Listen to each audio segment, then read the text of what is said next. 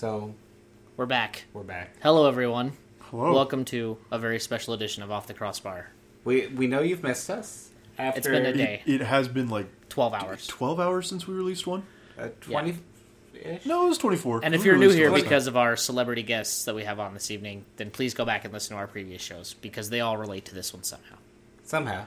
It all builds up to night. this. To provide This proper momentum- context. Listen to the rest of them.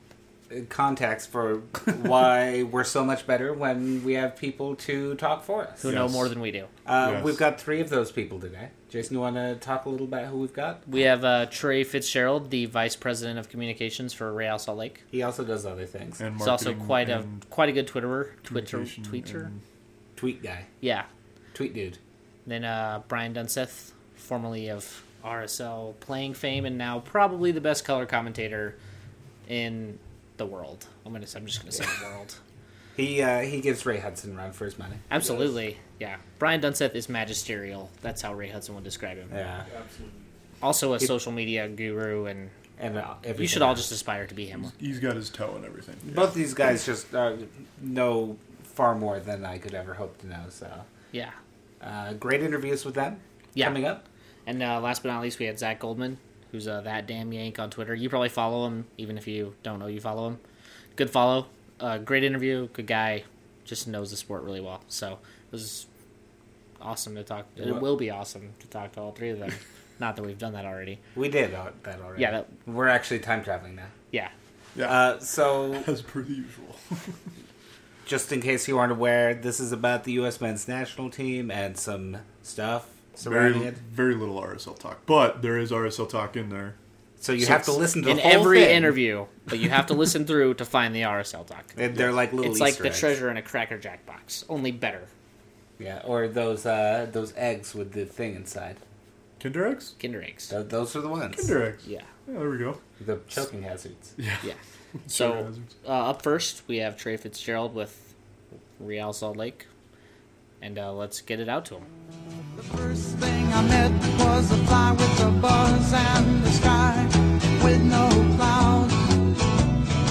All right, we're here with Trey Fitzgerald of Real Salt Lake. He's the Vice President of Communications and some other exciting things.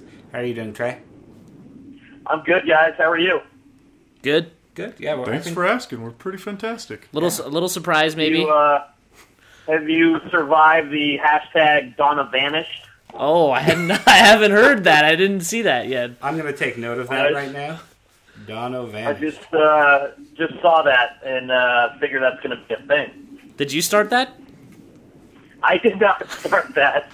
You can tell us the truth, I Trey. have entirely too much respect for Landon and everything he's done to go there. Yeah. Let's just jump in there. What was your reaction when you saw that he was left off the roster? Well, I guess it's been expected in many circles, and some of the guests we've had on Frame the last couple weeks with Matt Doyle and Taylor Twellman, we talked about it, and I just was so amazed that would even be entertained because, while maybe he's not what he was in 2002 or 6 or 10, there's still nobody on this roster, for me personally as a fan, including Clint Dempsey or even Michael Bradley, that you can say, okay, there's not a moment I can imagine that's not too big for this guy. And Landon has just produced in so many scintillating, iconic moments, not just in the World Cup, but in so many U.S. national team tournaments and games. And who else would you rather have to bring off the bench in the last 20 minutes of a game, or in overtime, or taking a penalty kick? Like, this guy, again, he's not what he used to be, but he's only 32. He scored a ton of goals, and I just think that's a pretty big ace in the hole to go without for potential scenarios in Brazil, and that's where my shock comes from. And I mean, you guys have seen a lot of the same I guess, conspiracy theories out there about, is Landon mad about something that happened 10 years ago at Leverkusen in Germany with Landon, or, who knows what happened when they were crossing paths in LA at various times before Jurgen became the head coach. And it's hard to subscribe to any of those theories, but then when you see Jurgen's son tweeting about, Brad Davis essentially wanting it more. I can't remember the exact tweet, so I'm paraphrasing, but then you kind of wonder, okay, did Landon's sabbatical or whatever it was in Cambodia, what did that say to Jurgen about his commitment and his personality? And maybe that's where the divide comes from. We'll know more in the next couple days when Jurgen has his press conference and Bruce Arena has his, and Landon, I imagine, will get in front of some microphones and some cameras, either with ESPN or Fox, or maybe after the Galaxy training on Friday or Saturday, or who knows? Is he going to play against Philadelphia on Sunday? So, sorry to go on a big rant. No, you're fine. I think these are a million different factors that are all kind of coming in, but at the end of the day, like a lot of people, I'm shocked. And, it's just crazy to think. I guess there was an article, last thing I'll say about this right this second is Bruce was quoted, I think, in a San Jose paper this morning saying, well, if Landon gets cut, then that would lead me to believe that that Jurgen thinks we have 23 players better than Landon. And if that's the case, then maybe we've got a good shot at winning the World Cup. Yeah, that was the Mercury News in San Jose that reported that. That's really optimistic, I think. That's such a Bruce quote. That's a Bruce Arena quote through and through. Yeah. It really is, right? He's pushing some buttons there, and Jurgen kind of was quoted as saying, it's not just the best 23 players, it's the 23 guys that give the team the best chance to win that, and I believe that's his philosophy. So, but again, I go back to, I can't think of anybody else that I'd rather, bring off the bench when you need an attacker late in the game, or in a game-changing, a potential to create a game-changing moment. That's Landon Donovan to me, and maybe that's part of all of us in our head because of the generation that we've grown up in watching this team.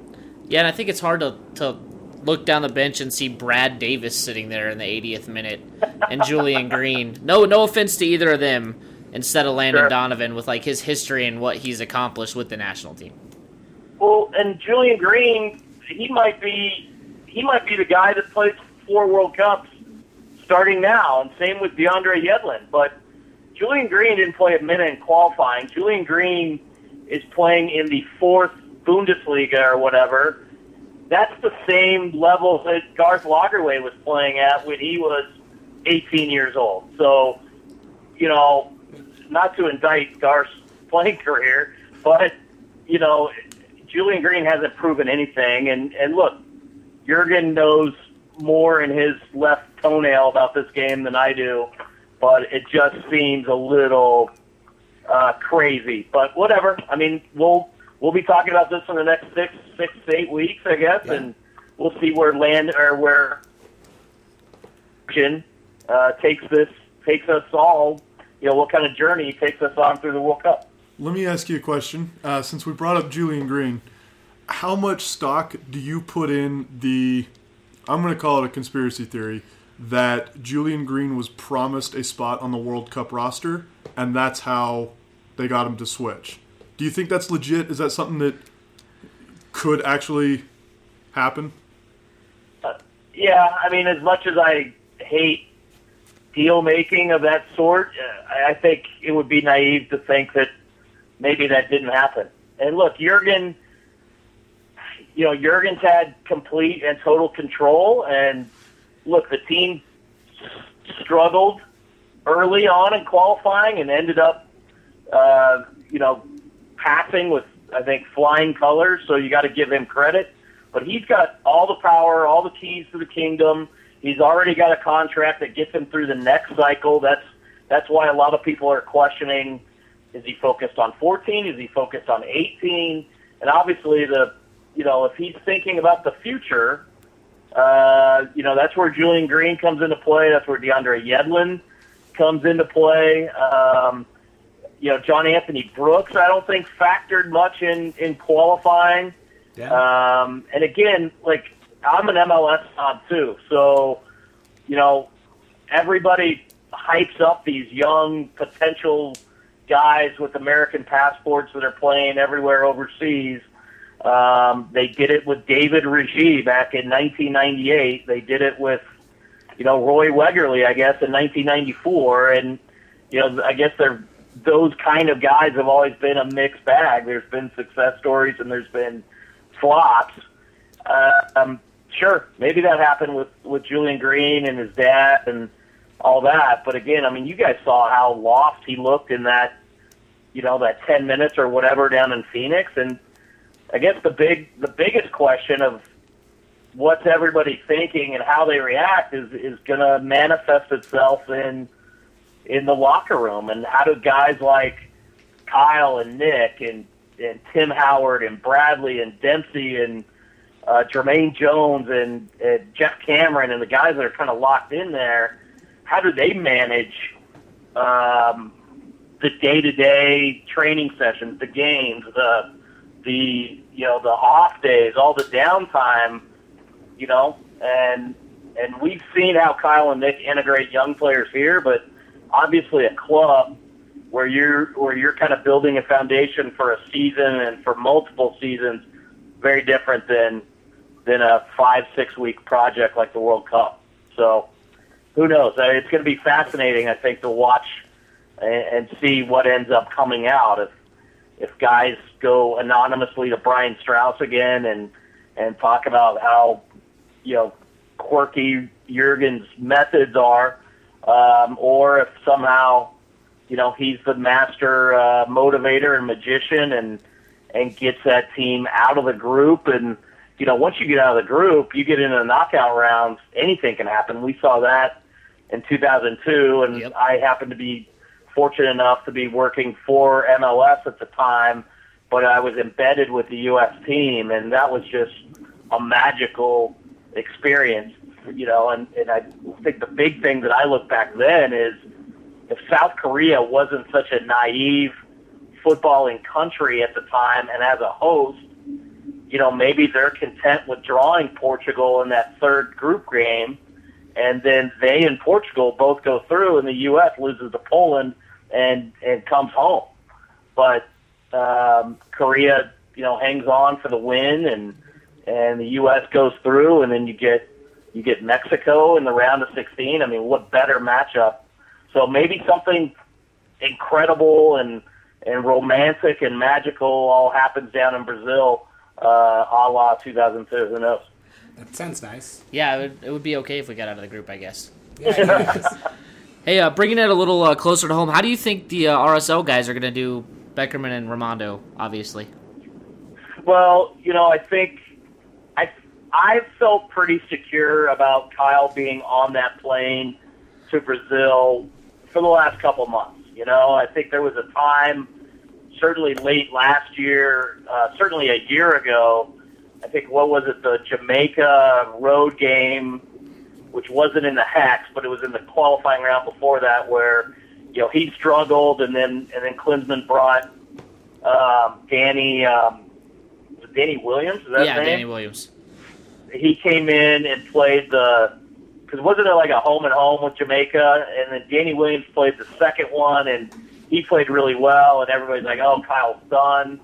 But then you see what Kyle did in the Gold Cup last year, and Klinsmann always goes back to him, and his quotes have always been, Kyle is exactly the guy who knows his role and stays within himself, and it's kind of similar to the quotes you're seeing now about Wondolowski from Jurgen. Just a guy that checks off a bunch of boxes, and he's not being asked to do things by Jurgen and his staff or the team that he's not capable of. So I fully expect, and it sounds like, and I don't know anything, but, reading the tea leaves, and it seems like we may see a lot of that diamond midfield from the U.S., maybe in Brazil, maybe not, but certainly I think we're going to see a lot of it in these 3 tune-up games. And, I mean, we all know what a wild card Jermaine Jones is and can be, and his disciplinary issues. So I got to think Kyle's going to get some significant minutes. And, we saw that 45-minute performance against Brazil with him behind Bradley. It was magical. And, like I just read a tweet a minute ago, somebody said, well, it only took Mexico 45 minutes to figure it out. And that's a little depressing because when you think of the acumen of a Portugal or a Ghana or certainly a Germany, I think it is a nice thing for the U.S. to maybe not have Germany until that 3rd game. So that could end up being a blessing, obviously, depending what happens in the first game against Ghana. But so I think Kyle's going to play, and he may end up playing a lot because of the system or the combinations, or just because Jermaine Jones gets yellow cards or something like that. I would love to see Nick out there, and maybe in the 119th minute of a round of 16 game where it's going to PKs, maybe you see Raimondo get in there, but Tim Howard's pretty good at PKs too, so Yeah. I'm not expecting Guzan or Raimondo to actually end up playing. Yeah, it's me one of neither, those yeah. situations where you probably don't want to see them. But wouldn't that be cool to see Raimondo stand at fourth official's table in the 119th minute? Yeah. Absolutely. There to stop Otzel or something. Yeah. Or, yeah. Let me- Sounds terrifying. Let me ask kind of a follow-up to that, and I think we all kind of know the answer, but I'd like to hear it from you. Obviously, there's a lot of players that do a lot of moving around after World Cups. They get a lot of exposure. A lot of other teams see them, make offers, and players move. Do we anticipate, or do you anticipate, us getting any kind of significant offer for probably Beckerman, since he's going to get a lot of visibility in this World Cup, from either other MLS teams or, teams from around the world?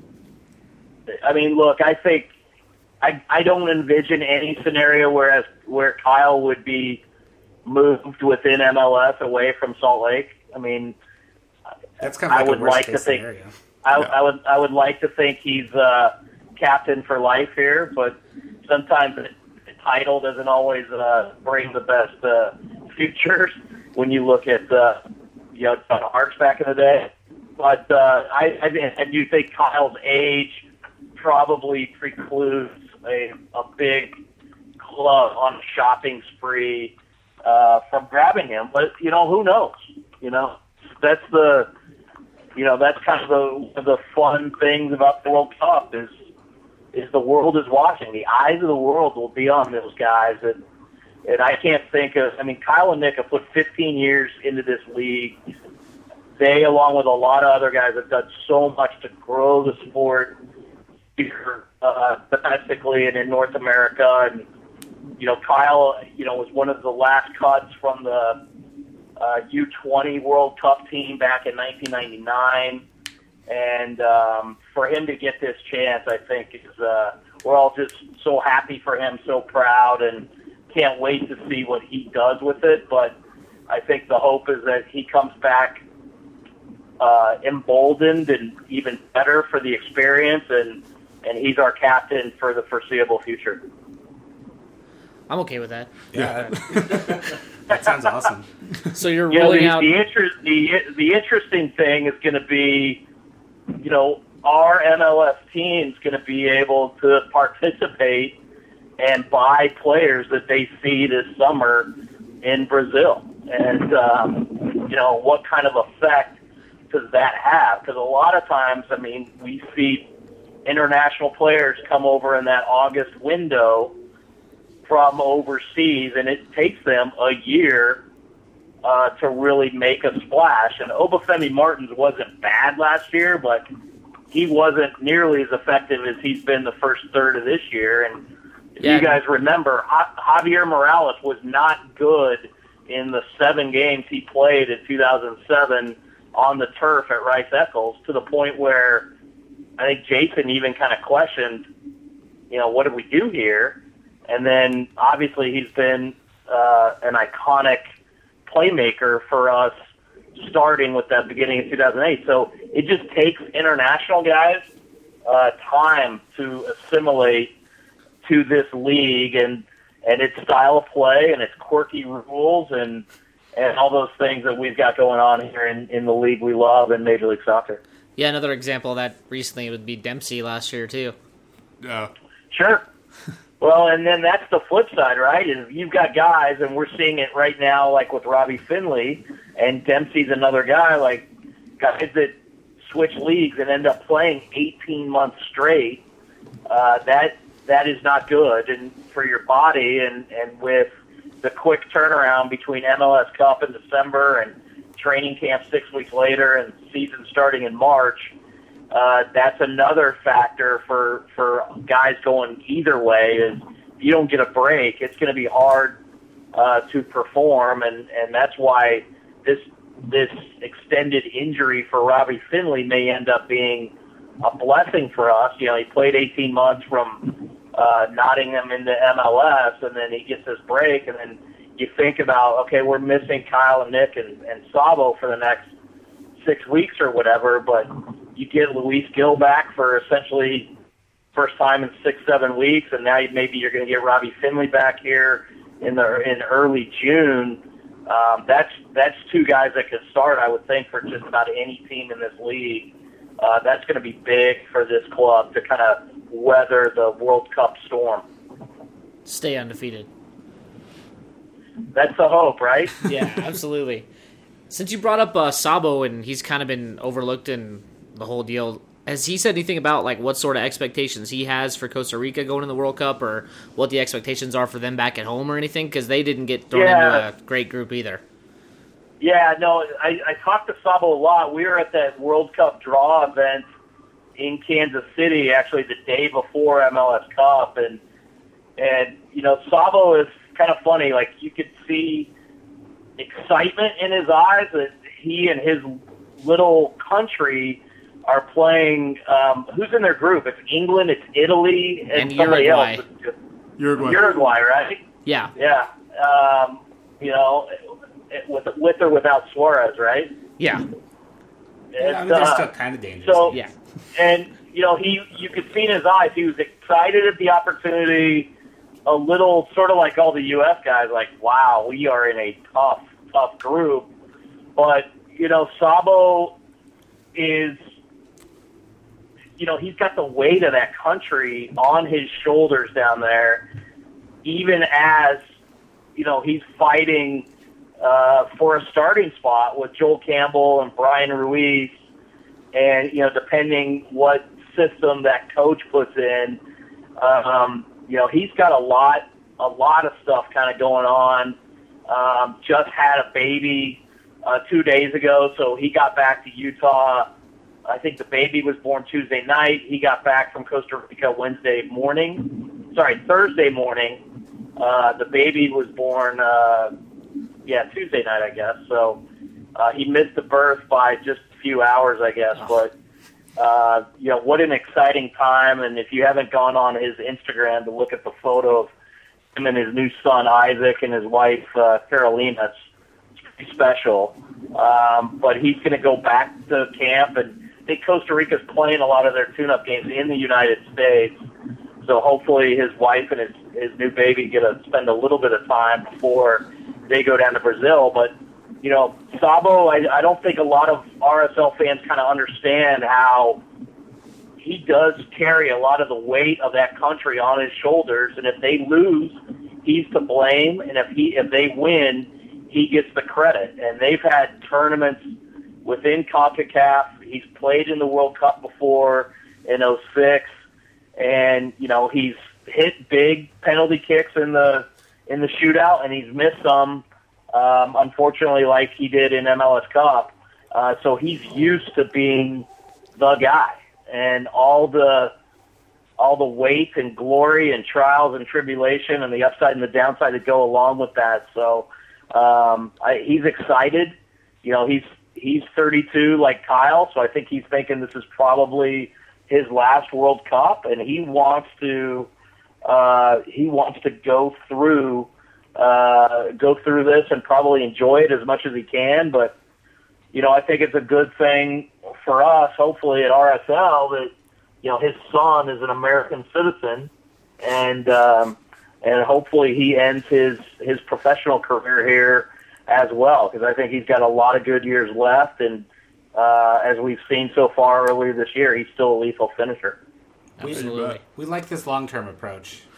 We've got right? Isaac and Santi now, right? Isaac and That's the Santi. philosophy. RSL family. I guess we could wrap up and say, do you think that this roster, has it changed the expectations for the U.S. in this group at all, or are they going to be about the same? No, I mean, I don't think anyone was overly optimistic going in, looking at the group. And, with, I think, only 5 guys on the roster that have World Cup experience, you've got a lot of young guys, a lot of guys that really didn't factor in qualifying. It does, I guess, bring, for me, I'll be paying more attention now to the tune-up games, probably than I imagined myself before. So it's going to be interesting to see, again, there's a scenario that I thought, not only did I want Landon there as a fan and as a potential weapon, but I would have thought maybe Jurgen would keep Landon just so he didn't have to deal with all the media stuff that he's going to be dealing with for the next, 2 weeks before they leave the country, and then even when they get down to Brazil. So how this whole decision affects the U.S., their routine and their stuff externally, like Kyle joked on the Google Hangout the other day that the hardest part about the World Cup is going to be, I think, dealing with all the media stuff. And we think he said that tongue in cheek. I hope he did, but it's just going to be interesting. And maybe, we may be talking in 8 weeks that Jurgen's a genius and he knew what he was doing and he had all the cards, but they played out the way he envisioned. But he's really ratcheted up the, look, for 4 different Landon Donovan related hashtags to be trending all afternoon, and then, a couple of them trending worldwide. The world is waking up to U.S. soccer, and the U.S. is waking up to soccer in this country, and that's the, I guess, silver lining of all this stuff. But I don't know. I'd put it back on you guys. I don't know if you expected us to get out of the group, and I'm hopeful, but I don't know that you want to play that 3rd game against Germany needing a win to advance. Yeah, I'm cautiously optimistic. I'm very, very cautiously. I don't know. I think Portugal might be beatable, and Ghana have lost. They've lost a couple of players since the last really good group that they had, and then in the previous 2 World Cups. But that doesn't necessarily mean they haven't replaced them. So yeah, and Ghana to me is the big wild card, and I'd much rather be playing them in the 1st game than the 3rd game, because by the 3rd game they may be finding their form a little bit. And Portugal's Portugal. You got Cristiano Ronaldo and 10 other guys. A lot of big names. Yeah, we'll see. It's going to be fun. Can't wait. And this is, like probably for you guys, this is one of my favorite months on the calendar every 4 years to try to keep track and introduce yourself to new players and new teams and new names and new cultures and all that stuff. And who knows, maybe Deloy and Garth and Bill and Jeff, they'll see some guys that they like and say we got to go get them, and that might be fun. Yeah, maybe we could get that Suarez guy from Uruguay as a 3rd DP. We've had that 3rd DP spot open for a while. There you go. Might be overly optimistic. Yeah, I don't know if that's the word I'd use, but yeah. We do have a Liverpool connection with Doug Leach. There you go. Yeah, that's worth a discount, right? He's just a phone call away. Awesome. Well, thank you, Trey. All right, guys. Love the show. Thanks for having me on, and we look forward to getting through this crazy 2014 season together. Absolutely. Thanks, man. Thanks, Trey. All right, guys.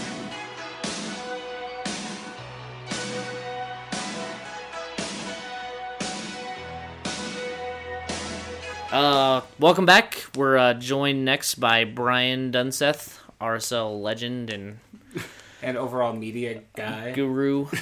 I mean, at Original Winger on Twitter, obviously. Bumpy Pitch. He's got 1,000 things going on. New beer, if you haven't tried it yet, definitely try it. It's pretty fantastic. I finally tried it last weekend. How's it going, Dunny? Going well. I'm feeling well. I appreciate all the shouts. The swindle continues, as I say. No one Yeah. figured out that they're actually paying me money to talk about soccer. There you go. Wait, are we paying you money? No. Oh, okay, okay. Maybe beer in the future. Maybe we can just share a beer. Hey, there you go. That's That'll fair. work. We'll share your beer. Nice. I like it. All right, Trevor's got some questions. We have all got some questions. Obviously, there's a little bit of surprise and shock about the roster, so we'll just jump straight into it. So, Donovan, clearly, as we all know, did not get called up. Donovan is 32 years old. He's getting to that age where people start talking about retiring internationally. Did Donovan just retire internationally, do you think, or are we going to see him with the U.S. national team again in the future? I mean, we do have the Copa America that's going to be in the U.S. in 2 years. Maybe he features as part of that. What do you think? Yeah, I doubt it. I mean, Jurgen Klinsmann played his hand. You can be an international superstar, and you can have a coach that doesn't rate you or doesn't think that you're as good as you actually are. And you see players left out all the time. I mean, Carlos Tevez isn't going to the World Cup with Argentina, so it happens. Listen, all this talk about Landon Donovan's age, if I'm not mistaken, Kyle Beckman is 32, right, guys? Right, that's Yeah. correct. Brad Davis is too. Brad Davis, he's 32, 34, somewhere in there. Yeah. Yeah, we got a lot of Yeah, 5 or 6 guys in that age group. Yeah, I just don't. I don't buy the age thing. Listen, I don't know. I heard this could be a possibility. I heard a lot of different places this could be a possibility. It's a shock to say the least. So now we're looking at guys that potential game changers that are not going to be in the World Cup for the U.S. men's national team. I think Juan Agudelo has been incredibly inconsistent, but he gives you something a little bit different than what we have. Eddie Johnson, regardless of whether you love him, you hate him, you think he's a locker room cancer, if he's the best guy in the world, he gives you something that we don't necessarily have coming off the bench. And now to say that Landon Donovan, the toughest decision you've ever made, he's not in the best form. I don't remember. I think, I've seen plenty of interviews where Jurgen Klinsmann was saying that it's not about taking the best players, it's about taking the best team. Well, Landon Donovan makes your team better. And to leave him off, every single player going forward, first question they're going to face is, could Landon Donovan would have helped you? Every question in Brazil, if it's a tie or a draw, tactically, could this have been a game that Landon Donovan could have helped you? This doesn't tarnish Landon Donovan's legacy at all, but this decision could absolutely tarnish everything for Jurgen Klinsmann, depending on how these 3 games in the group stages go. Yeah, absolutely. If we win on 1 or 2 of those, or if we, for some godforsaken reason, actually make it out of the group, does that abolish any concerns, or are those still deep-seated concerns that people should have? Well, yeah, I think that at the end of the day, when Jurgen Klinsmann took over, he promised us style, he promised us substance, and he promised us an identity. Now, this has been a group that's been incredibly successful, but he's used a lot of players. And if there's a bunch of layers to this thing with Landon Donovan, to see Jurgen Klinsmann's son on Twitter, what his tweets were, what his deletions were, what his apologies were, and then to see his account deleted, I think anyone with common sense would think that there's something deeper to this Landon Donovan thing outside of what these past 10 days in the U.S. men's national team camp looks like. And if we're judging Landon Donovan on his sabbatical, if we're judging Landon Donovan on quote-unquote not buying in, I would point to a man named Timmy Chandler who repeatedly refused or seemingly refused U.S. men's national team call-ups to focus on his club career. To see John Brooks, to see Timmy Chandler, to see Julian Green, I'm not worried about what their ethnicity, what their nationality is. I'm only worried about their commitment. And if there's 3 players that make us better, then awesome. But I'm not sure that either of those players make us a better team. And I'm still not sure, outside of Michael Bradley and Timmy Howard, who the leaders are in this group, and who are the glue guys. Because you need glue guys when things go wrong. And I'm not sure any of us know who the glue guys are of this group. There's been a lot of talk that I've seen today, and you might know just from knowing the players better that Donovan might not have been as much of a leader as people who aren't involved with the team think. Is there any truth to that, or is he just as much of a leader and a glue guy as we seem to think he was? No, listen, Landon Donovan is a special breed. He's a special breed of athlete. But what a lot of people forget is that there are certain players, certain people that their personality, I don't want to say coddle, because I think that's too strong of a word, but you got to let them know that they're special. And usually you have teammates that do that. And I know that sounds crazy, but I've played all the special players for the most part that I've played with. In one way or another, they needed to know that they were appreciated. I think a lot of the common sense talk from fans will say, guys, why do we need to coddle anyone? Why do we need to make anyone feel special? We're going to war. We're going to battle. That's just not the case. Landon Donovan's a leader on the field. He might not be the vocal leader, the inspirational leader, but he is a leader nonetheless based on his play. And if you need a guy that isn't going to shit his pants in the 75th minute when he needs to come in against Ghana, Portugal, or Germany, a guy that's been there and done that, knows exactly what to expect, Landon Donovan's the guy you want to be turning to. So this is a lot of experience lost. You just look back at the 2010 World Cup. You start naming the guys. Aguchi Onyewu, Carlos Bocanegra, Jay Demerit, Stevie Cherundolo, Stu Holden, Sasha Queston, Benny Feilhaber. Those are just a few of the guys. So my question is, who's the glue? Who's the guy that's going to keep this team together? Because there's going to be an incredible amount of pressure. Jurgen's been there. He knows what it's like with Germany. But let's be honest, we're not as talented as Germany is. We can battle, but we are not that 2006 German squad that he took to the third place game. Yeah, it seems like now with Landon not going, that may have even ratcheted up the pressure even more, had the opposite effect, because now there's going to be so many questions of, well, what could have gone differently if Landon was there? Yeah, listen, I think there's a lot of questions in this group. Jurgen has gotten, I would say, a free pass in the media outside of that Brian Strauss article over the last 4 years. Statistics don't lie. It's been the winningest year we've ever seen from the U.S. men's national team. But I think a lot of people are starting to make the argument that CONCACAF qualifying for the World Cup is arguably the second easiest qualifying region in the world, and only Oceanic is worse. We play Costa Rica, Mexico, and Honduras. That's not that hard. It's not that hard of a group to qualify for the World Cup. So it's one thing to be a CONCACAF U.S. men's national team. It's another thing to be a World Cup U.S. men's national team. I think we still don't know what our back line looks like. We don't know what our formation looks like. What does our tactical shape look like? And for me, there's two guys that are going to prove that they're world-class players, and that's Michael Bradley and Timmy Howard as of right now. The bigger question is who steps up, because you're going to need more than two guys to be successful in a group like this. Let me kind of change gears off of Donovan here to talk more about the roster. We've seen a lot of talk about how maybe this is Klinsmann building for 2018, and we could talk about whether we want a coach going into a World Cup focused on the next World Cup rather than this one. But if he is building towards 2018, and that's how you justify maybe Yedlin and maybe Green being on the roster, how do you say that he is building to 2018 with only 8 guys, either 25 or younger? The rest of the squad is old and inexperienced.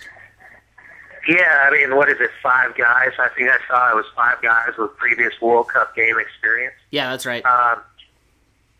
Listen, I understand you want to layer a group like this with some young guys. I was a part of the 2000 Olympic team. I was a part of that bronze medal run. I know how hard it is to qualify for an Olympics, and how a tournament format makes it incredibly difficult with a short recovery time.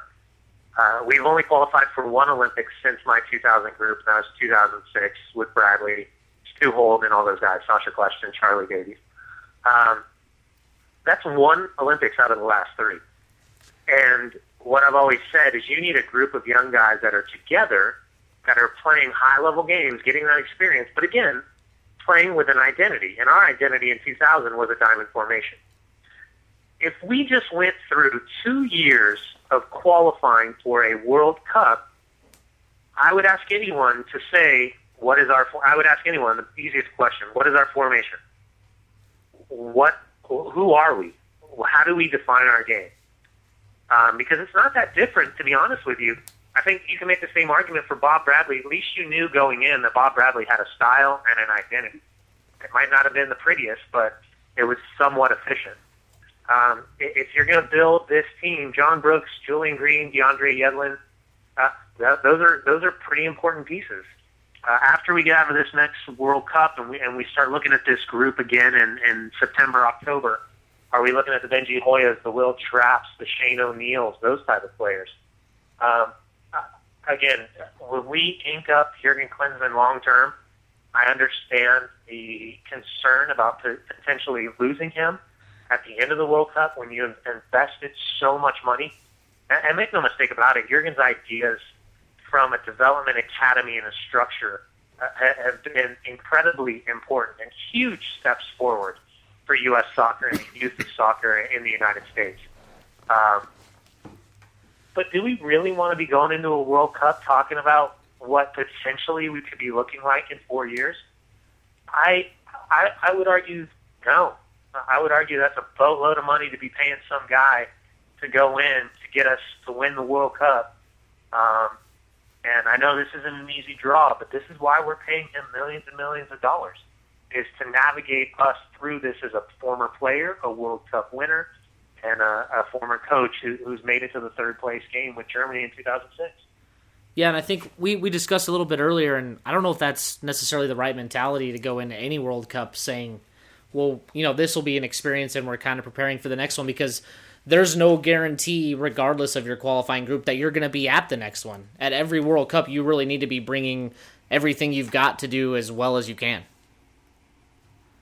Yeah, and again, the draw, there's so many layers to this conversation. And Jurgen is never going to publicly say that he's just building for the next World Cup. He's just trying to get vital experience. But some of the players chosen speaks to that. I mean, I'm not a huge Clarence Goodson fan. I would have rather seen a Gucci Onyewu or Chris Schuler. You guys know I've been ringing Chris Schuler's bell for the last 2 years for a look. And I think potentially he would have got that look had he not had to undergo surgery in January. But, I mean, to go with a guy like John Brooks, who did not look good in the games that he's played for the national team, and then Julian Green, who's literally played 45 minutes. It's hard to counter the public opinion that these guys weren't promised trips to the World Cup had they not committed to the U.S. men's national team. So the group of death is a group of death. I mean, you look at '98 France, they win the World Cup. In 2002, they don't get out of their group. Crazy disappointment can happen over the course of 4 seasons. And even if you qualified, you look at a Gucci Onyewu in 2010, you look at Charlie Davies after they qualified at Honduras, and from Honduras to that game against Costa Rica, how many horrible scenarios happened. It's a long time. Some crazy stuff can still happen in these friendlies. But, we'll see. And I'm really, really interested in hearing what Jurgen Klinsmann has to say tomorrow when he steps in front of that microphone and starts explaining the decisions to let some of these established players go and hold on to some of these young guys. Do you think it might rub some of the guys that didn't go the wrong way, like long-term, like a Brad Evans who he didn't really have any bad game that I can think of that stood out in qualifying, and now all of a sudden he's not going to the World Cup? Yeah, again, if we're already talking about age, if we're already talking about Landon Donovan being 32, 4 years from now, I don't think Jurgen Klinsmann's identifying anyone. I don't think after this summer, as we turn into the fall, I don't think he's relying on anybody over the age of 28 going down the road. I think it's a World Cup and it's a statement. And after the World Cup, and we come home and we start having these fun little friendlies where MLS players are rewarded, and we start to see more and more players with dual nationality, dual citizenship being named and given opportunities. These group of players outside, I would venture to say Timmy Howard, Brad Guzan, those two guys are going to have to fight for their lives. Sean Johnson from Chicago is going to get a really, really good look.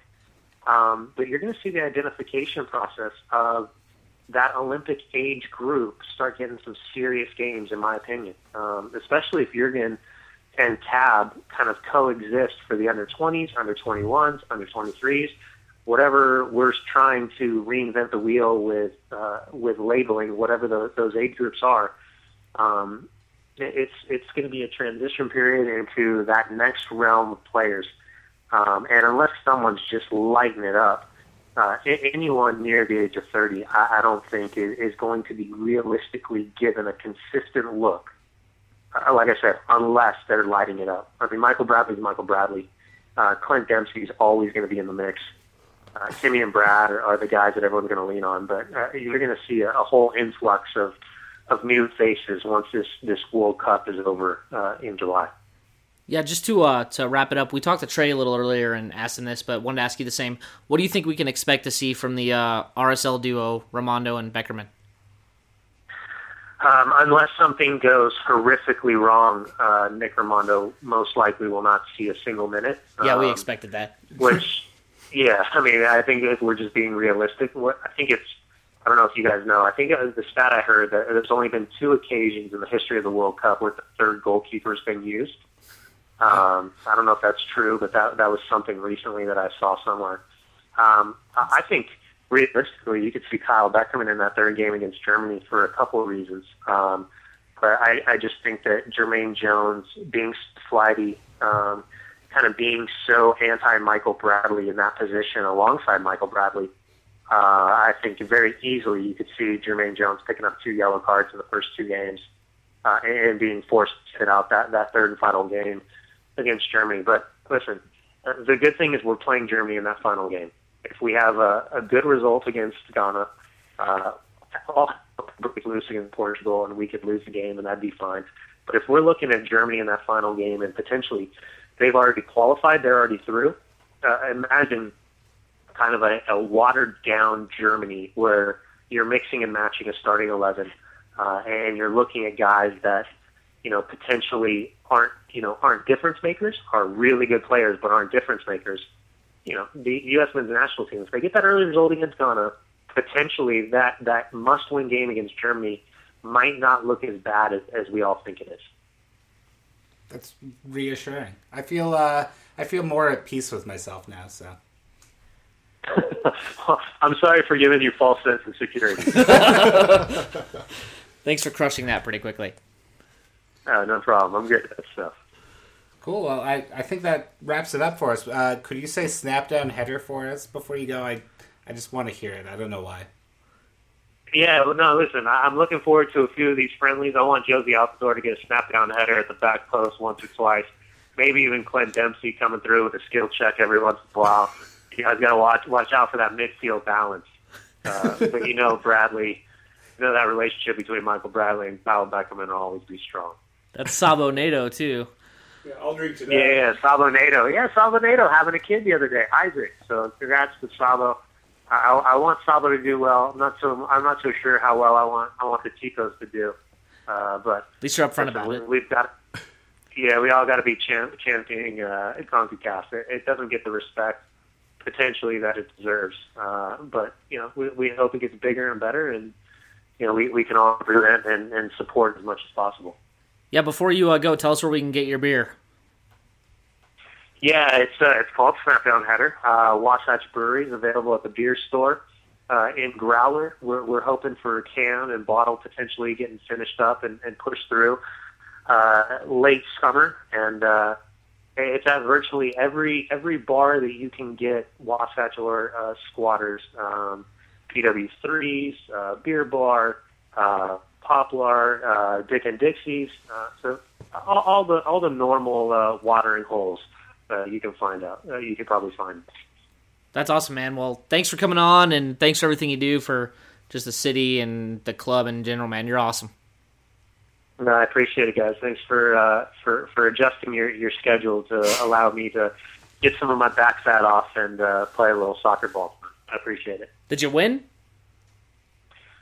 Second game I won. First game I got demolished, but did have a good day in Crossbar Challenge today. Ah, there you go. Oh, can't wait to see it.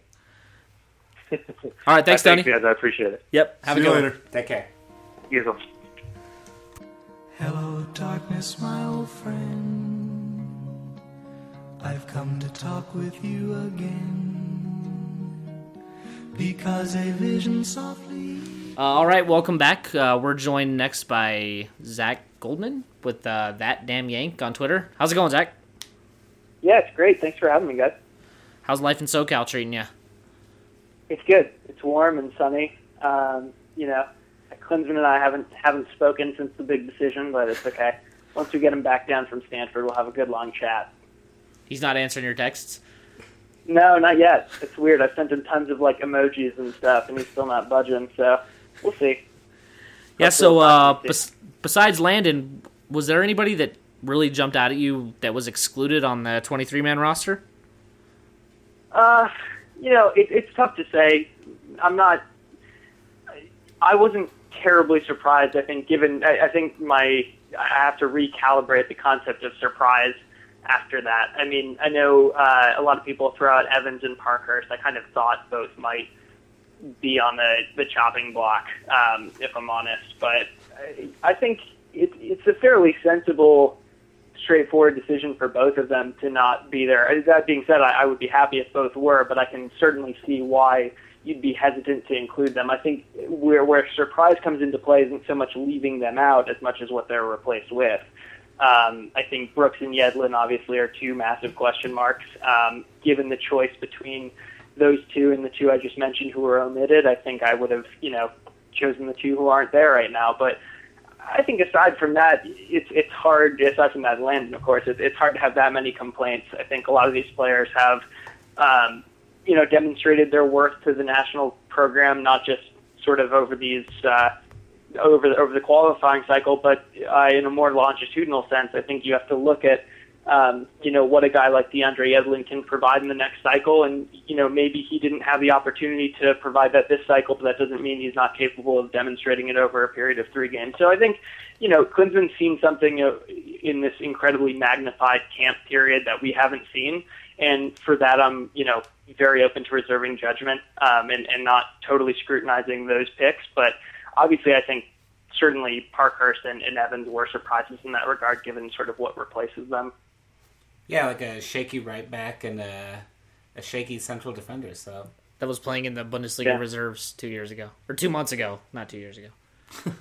Yeah, and also sort of the versatility that you leave behind with a guy like Parkhurst. I think people love to analyze it as just 23 players playing 23 positions, but playing a position each rather. But that's not really what it is in terms of a lot of these players left out. They can fill in massively and cover several positions, adequately. And I think that certainly has to be taken into account, that level of versatility. But you're right. There were several versatile players that were left out, weren't there? Adu was the one that kind of jumped out. A lot of people said he might go solely based on his versatility. Yeah, and I mean, given also his early season form, which it's strange. Like, I think two people watch Maurice Adu and you end up with three different opinions on him. But at the same time, I thought he's had a magnificent start to the season. I think his club would be doing a lot worse than they are right now. They've conceded way more goals than they have, which is hard given the way the last weekend went down. Yeah. But I think, he offers you a measure of security that very few players in the pool can offer you defensively. And I think he's still a very capable two-way player. He's a very versatile player, as you point out. So that is someone who I'd love to have on the roster, but I wouldn't consider it surprising necessarily given the fact that it's such a late spark from him. But it is weird, you look at a guy like Maurice Adu who's basically garnered that steam and had sort of the buzz behind him probably the same length of time as a guy like DeAndre Yedlin, and yet, Yedlin's the guy that goes over Adu, a guy who can play several different spots for you. Let me ask you this. Since we're talking about guys that kind of played several different spots, you look at Dempsey, and Jurgen has him listed as a forward. He's not really a forward in my mind. He's a guy that can play forward, and he fills in. But if you don't include Dempsey, he's only brought three guys that straight up are strikers or forwards. And one of them is Wando, and one of them is Altidore, who we all knew was coming. And then the third was Johansson, who is very young, very new, hasn't really played with the team that much recently. What do you make of that? Yeah, I think, I guess sort of to preface it, I tend to not put any stock whatsoever sort of into the official positions listed, although I think you're certainly right that those are your forward options. If you had to, draw a line, those are the four that get listed as forwards, certainly. I think given sort of the style of play, at least going forward, as far as we can tell, 4 should probably be an adequate number. I think it's strange because Landon was obviously listed as a forward and someone who could have filled in the midfield as well, and I think he offers you a very different forward option from those other 4 who are listed.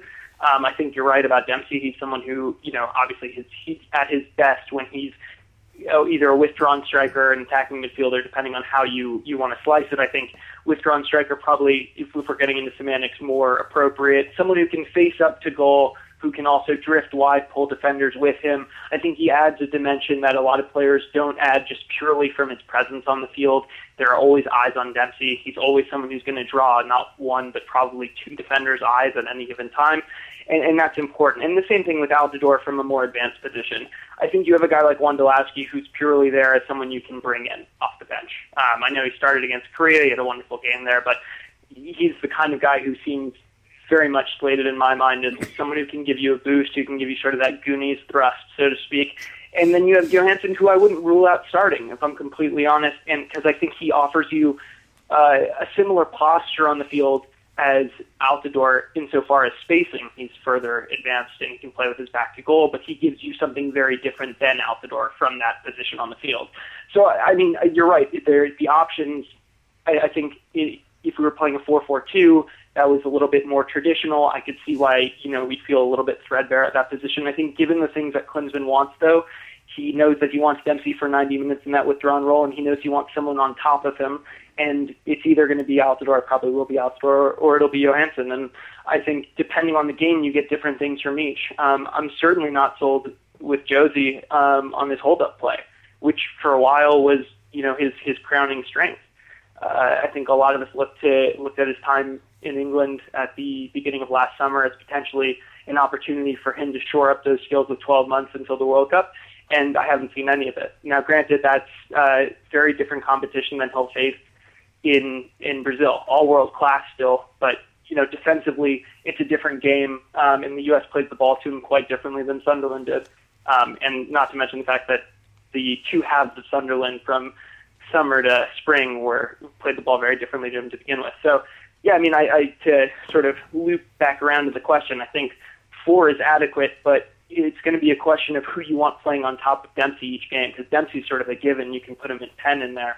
But what comes above him, whether that's Altidore or Johansson, it'll be interesting to see if we can, get what we want out of that combination of forwards. Let me ask you another question. Something that I know I've paid a lot of attention to is what Klinsmann has always kind of said in the media. When he was hired, he had a whole lot of things, a whole lot of ideas he wanted to implement. He wanted to be a more entertaining attacking side. One of the things he's done recently, especially since the draw, is publicly stated that kind of tempering expectations, letting people know that realistically it's a very difficult group and we may not be able to get out of it. Looking at that now with the roster that he has, are your expectations changed a little bit? And maybe do you think Klinsmann was kind of always playing, kind of always expecting to maybe not get out of the group with the players that he has? And especially now that he doesn't have Donovan, does that change your expectations at all? I guess I'd phrase it like this. It's changed my expectations of the way in which we'll play and what we're setting up to do. I don't think he's necessarily renounced or abandoned neither principles nor expectations. But I think you're right in that he has massaged them and tempered them given what we have in the pool. So, I mean, I hate to go back to Landon because I'm sure you guys have talked a lot about it, but I think Landon's a great example of that. Because you have this skillful two-way player who's a great leader, he's experienced, he has a sense of confidence and swagger where he'll say we'll, win the World Cup. That was really sort of the brash sort of, not just speech patterns, but actual vocabulary that Klinsmann was sort of foisting upon the U.S.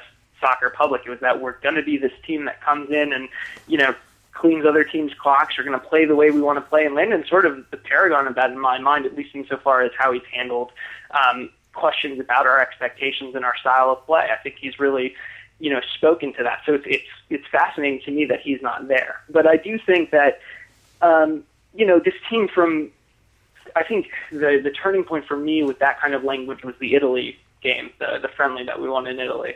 Because it showed that, after coming off of a bit of a bad spell where we had a very uncertain style of play, that we could win games the way that we used to win games. And I think from that point, Klinsmann's been caught in between two minds a bit and had to strike a balance between two distinct styles of play.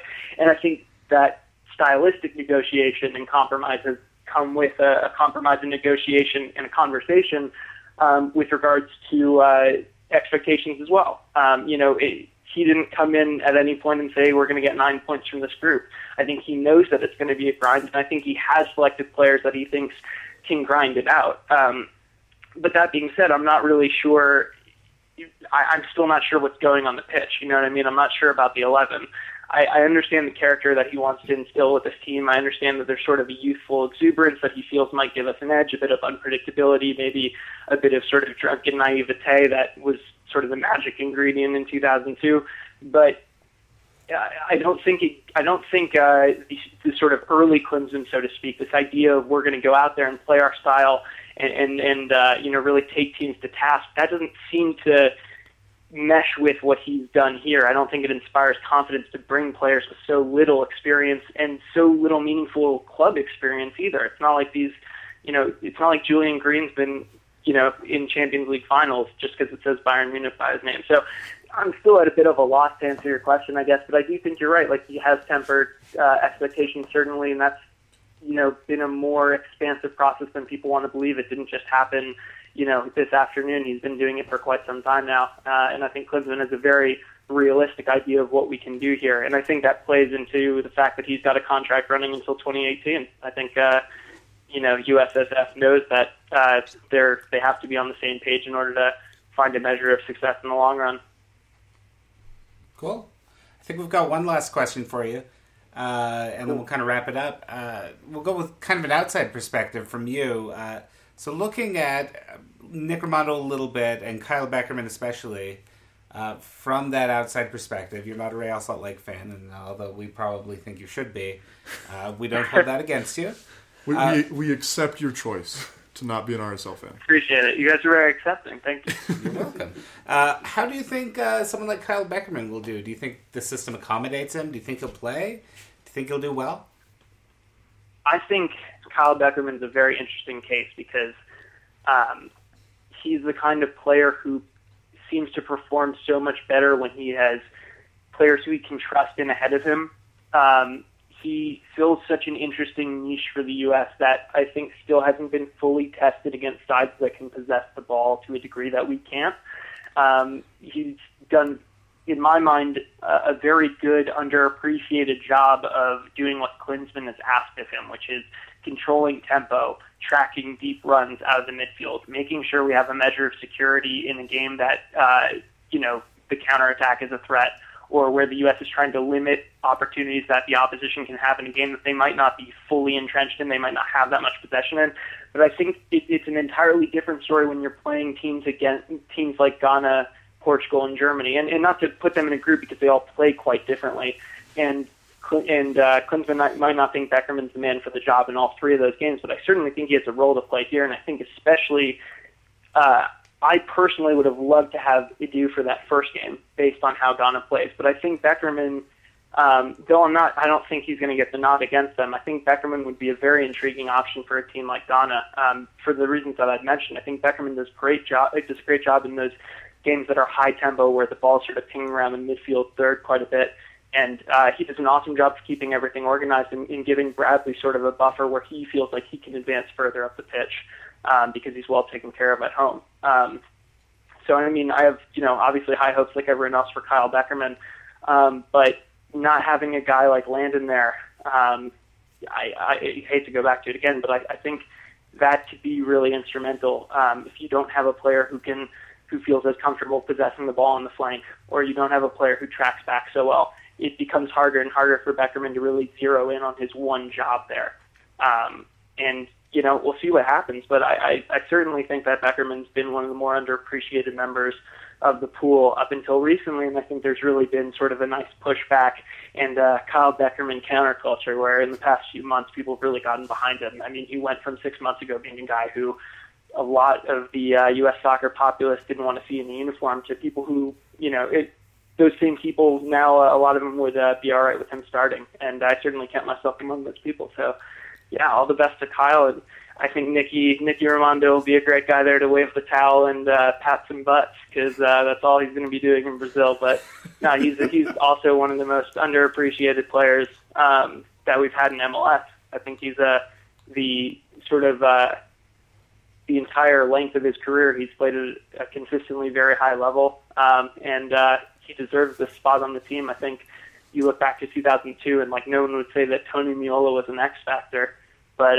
anyone who talks to people on the team knows that he was an instrumental part of that trip just by being there and being a guy who had done it before. And Nick Raimondo, though maybe his national team experience is limited, has certainly been there in big games quite a few times before in MLS, and I'm sure that experience will help the group. Yeah, we kind of specialize in underappreciation in Salt Lake City, so Raimondo's exactly. It's one of, I'm a Galaxy fan, but I've got to say, I've always admired the way things are done there, and I think he and Beckerman are the perfect embodiment of that, and it's a great story. I think between them and Wando, you have three players who really embody the quality that exists in MLS and the dearth of appreciation that goes along with it. So I hope that they all, really stand up and do some great things in Brazil. We all do. That. Yeah. Awesome. Well, thank you. Yeah, thanks, Zach. Cool, thanks for having me, guys. Appreciate you coming on, man. And again, you can find it. We can find you at That Damn Yank on Twitter. So there you go. Cool. Thanks, guys. I really appreciate it. Look forward to the 2 or 3 follower boost from our excessive audience. The mighty 2 or 3. No, I appreciate it. Thanks a lot for having me. It was a good time. Yeah, let us know what Jurgen says when he gets back to you. I will do. Right. He's got some explaining to do. All right. Well, thank you. Take care. All right. Yeah, cheers, guys. Bye. Yo, Kyle has arrived, making sure the opponents goes on the prop. You'll know me by the suits of my dreads. I've been known to bust a few heads. I'm super chill, I keep it real. I smoke up the field with my soccer skills. Well, we're done. Yep, that's it. No, that's not really it. But thanks for joining us. Thanks for listening. Basically it. Yeah. Murder shootout. Are we allowed to make the same joke 2 days in a row? I'm glad we. We talked about Jessica Lansbury. I don't think we did that on the air. Disregard all mentions of Jessica Lansbury. Oh, okay. I don't think we did, yeah. Oh, well, we should have. But anyways, those are some good interviews. Lots of good points made. Yeah. Listen again if you don't think you got enough good points, because they're in there. There are lots of them. Yeah. And we'll be back next week to talk, hopefully, another RSL win. Yeah. and some more thorough analysis of the Hashtag analysis. hashtag analysis. Hashtag. Hashtag Donna vanished. Donna vanished. We'll give maybe some more of our input on the roster and some Yeah, of the we'll guys see that how it did shakes and out make it. Yeah, before we'll we- see. We don't like to plan things. We like to just wing it. Yeah. Planning's not really our style. As you well know. Well, I'm pretty sure that's how Jurgen picked the national team too. Just put some names on a dartboard and throw them. See what shakes out. poor Eddie Johnson. He was the first one cut from the dark. I don't think his border name on was the- ever on the board. I think his name went in the trash can before it went Oh. on the board. Sorry, Eddie. Clown thing to say, bro. Clown. I'm sorry. I really feel bad about that. Do you? No, you don't. I Come mean, on. Eddie has his positive traits. Of course he Yeah. does. Great goal scorer. He's got a bad rep, but Yeah. could All just, right, well. it's slander. Well, anyways, thanks for joining us. We're babbling, so Talk to us next We week. better end Yeah, it right everyone now. have a- Listen to us next week. yeah, and also we'll try to figure out why Ned Grabavoy wasn't called up. Yeah. Because if we're playing a diamond like we think, there's definitely room for him. And Francesco, we haven't forgotten about your question. We just want you to know that. You can, Final shout out. Please tweet us if you have any opinion on that. Yeah. yeah, you have to go back to last episode to hear what it is. So. We're Yeah, still we're not talking. gonna. We're still talking. What's going on? I don't know. We're done. Yeah, let's get abandoned ship. All right, bye. inside.